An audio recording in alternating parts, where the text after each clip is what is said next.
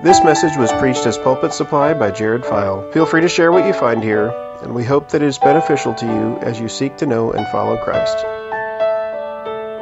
Good morning. Glad to be with you again. If you'd open your Bibles to 1 Peter. 1 Peter chapter 2. 1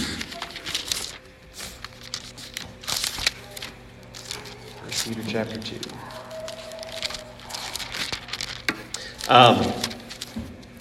About a year ago, a little bit more than a year ago, I went to my doctor to get a physical, and I had some blood taken, and I discovered that I was high in cholesterol. In fact, my triglycerides were over 500. And so I realized that I had to make some changes. He put me on some medication, and I started changing my diet. You know, I'm the kind of guy, my dad raises hogs up in Pocahontas, and I would have bacon and sausage for breakfast every morning, you know, and I loved that, and, you know, I would have ice cream at every meal, you know, and I had to make some changes, and so I had to put off the old cravings that I had and crave for something new. So around that time, peaches were ripe and tasty, and, you know, instead of going for that ice cream, I was grabbing a nice fresh peach, and I was slicing into that, and ooh, they're so good, you know. And eating fruit, eating vegetables, and I had to put off an old craving and put on a new craving. Because I wanted to live. Right? So today, the way that connects to this text we're going to be looking at today, I think it's kind of organized in the same way.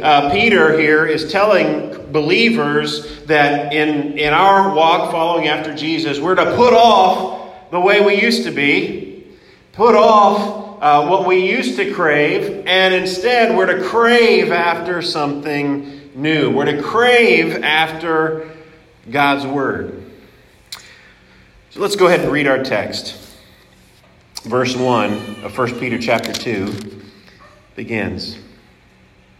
So put away all malice and all deceit and hypocrisy and envy and all slander.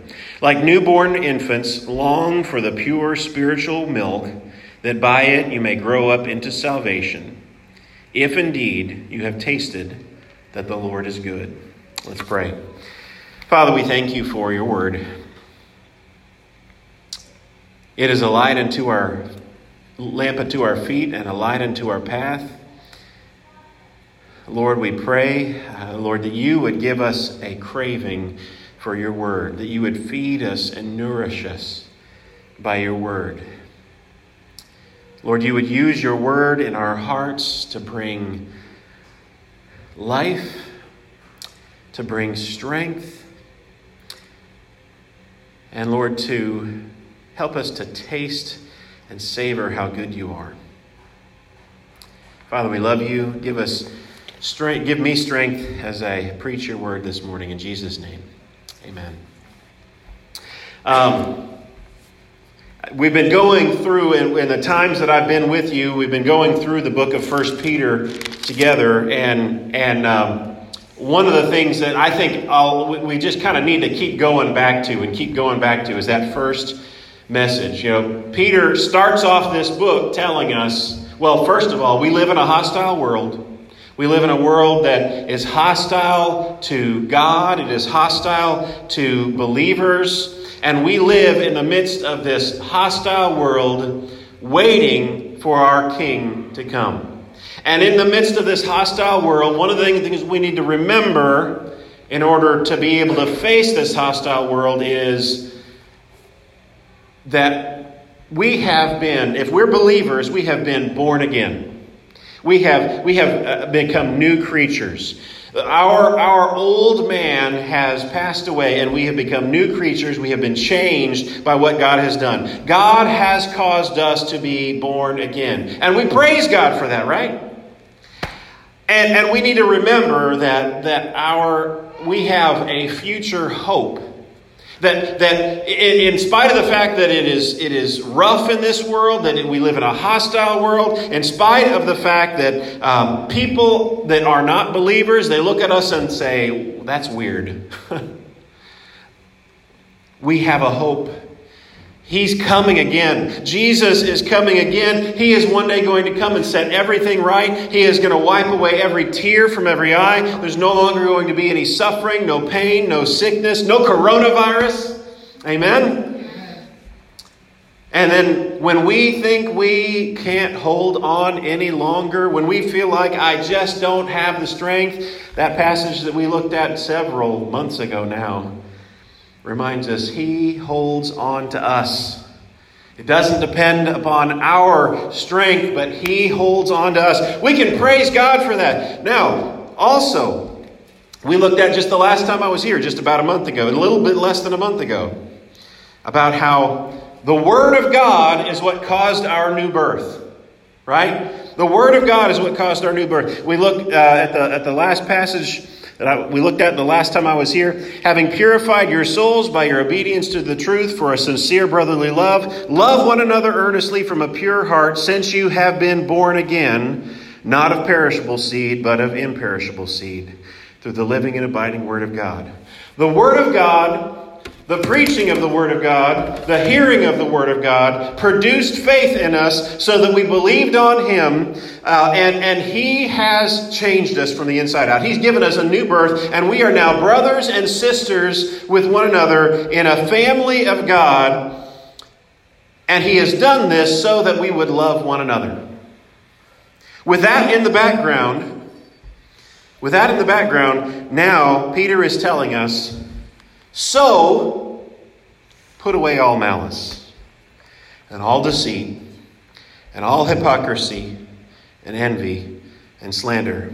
That's the kind of things that characterized us before we came to know Jesus. Ill feelings toward one another. Talking about people behind their backs. That's what characterizes us before we know Jesus. And in fact, He tells us here we're to put those things off. So if He's telling us to put those things off, then somehow they may still remain in us. Right? And we've got to put those things away. You know, a lot of times people get offended in churches because they still see that stuff going on. It's because we're not being obedient to the Word. We got to put those things off. We put off malice. We don't want to have ill feelings towards one another. We want to put away deceit. We don't want to lie to one another. We want to be honest with each other. We don't want to be trying to put on a face for people, put on some kind of a false image. We want to be truthful with each other. And hypocrisy, those go together. We don't want people to think we're great and then we go and we live another way. We don't want to hold other people to a standard that we're not willing to live at ourselves. No, we put away all of those things. We put away malice, deceit, hypocrisy, and envy. Envy, you know, oh boy, I wish I had what that person has. It's the 10th commandment, you know, thou shalt not covet. We put away that. Instead,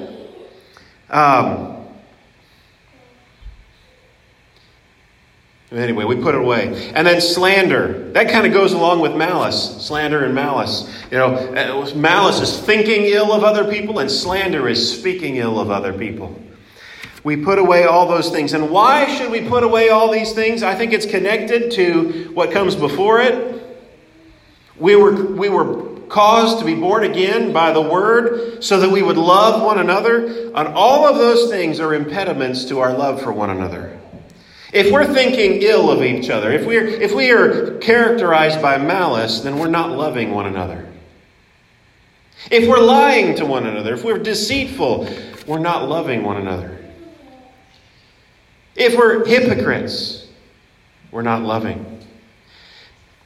If we're envying, that's a challenge, that's an impediment to loving our neighbors and our brothers. And slander. All of those things, they stand in the way of our love for one another. But you know what? Sometimes they can be seductively tempting. And we reread this list and we think, oh yeah, of course, I don't want to be that. But think of how often we can be tempted towards it. Think of slander.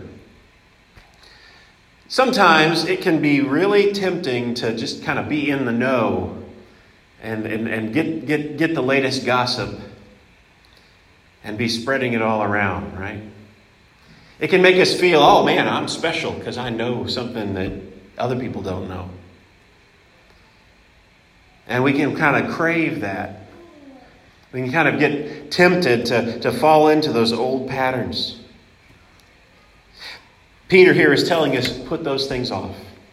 Put those things off. Those things stand in the way of our love for one another. Those things, and we put it off. This is what used to characterize us. And if it still remains in us, which it can, then we need to put it off. We need to actively work and express effort to put those things off. In contrast, verse 2, like newborn infants, long for the spiritual milk. Long for the spiritual milk. Those two things are set in opposition to each other.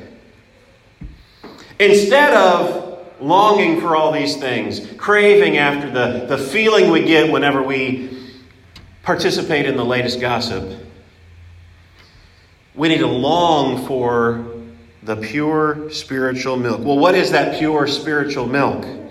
I believe the King James Version says the long for the milk of the Word. The milk of the Word. That word there, spiritual milk, I get a little technical here. That word's for spiritual, that's an adjective. And it is built off of a similar word from logos. You know, logos, the Greek word for word, but it's an adjective form. And when we see it elsewhere in the Scriptures, we see it in Romans 12:1, where it says we're to. Let me see, Romans 12:1. I appeal to you, therefore, brothers, by the mercies of God, present your bodies as a living sacrifice, holy and acceptable to God, which is your spiritual worship. It's the same word there, spiritual worship. Other translations will say reasonable worship. But the word there, again, it's built off of that word for word. So, I think the King James may be onto something whenever it says milk of the word. We are to long for God's word. And those two things are set in opposition to each other. We can either be wallowing in envy, in deceit and hypocrisy and all of those things. Or we can long after God's word. Like my illustration at the beginning. I mean, as much as I enjoy bacon, as much as I enjoy ice cream at every meal, as much as I enjoy that, that's not good for me. And I need to put those things away and long for healthy foods. And here, Peter is telling us, put those things away and long for the spiritual milk of the word. You've got to replace an old desire. How do we get rid of the desires that we have that we don't want? We've got to replace them with something else. Thomas Chalmers was one of the old Puritans, and he had a writing that was called the Expulsive Power of a New Affection. Basically, the idea is when you have a new affection, something that you're longing for, something that you love, it pushes out the old desires that you wanted to get rid of. So, and a lot of times somebody will, if you want to get rid of a bad habit, like say smoking or something like that. A lot of times they'll say, well, do something else instead of that, like chewing gum, It's I think, like that, but it's ramped up. Instead of longing for these unhealthy habits, these sins, long for the pure milk of the word, that by it you may grow up into salvation. How is it that we grow to maturity as Christians? It's by longing after the Word. It's by longing after the Word. It's by reading it, by hearing it, by studying it, by meditating on it. We want to know God's Word, and that's what produces maturity for the Christian. By longing after this Word, we will grow to maturity. And here it says that by it you may grow up into salvation. Does that mean that we're saved by our own works? I don't believe that at all. I believe Jesus is already talking to us in chapter 1 about how the people he's talking to have already been born again. We already have a future hope. We are already being held by his hands. But what we do is we grow into maturity. We grow. And if we're still practicing malice and envy and deceit and hypocrisy and slander and all those things, that's a sign of immaturity. We're not mature Christians whenever those things are going on. Instead, we meditate on the Word, we study the Scriptures, and we grow up into salvation. And then finally, he says, if indeed you have tasted that the Lord is good. If indeed you have tasted that the Lord is good.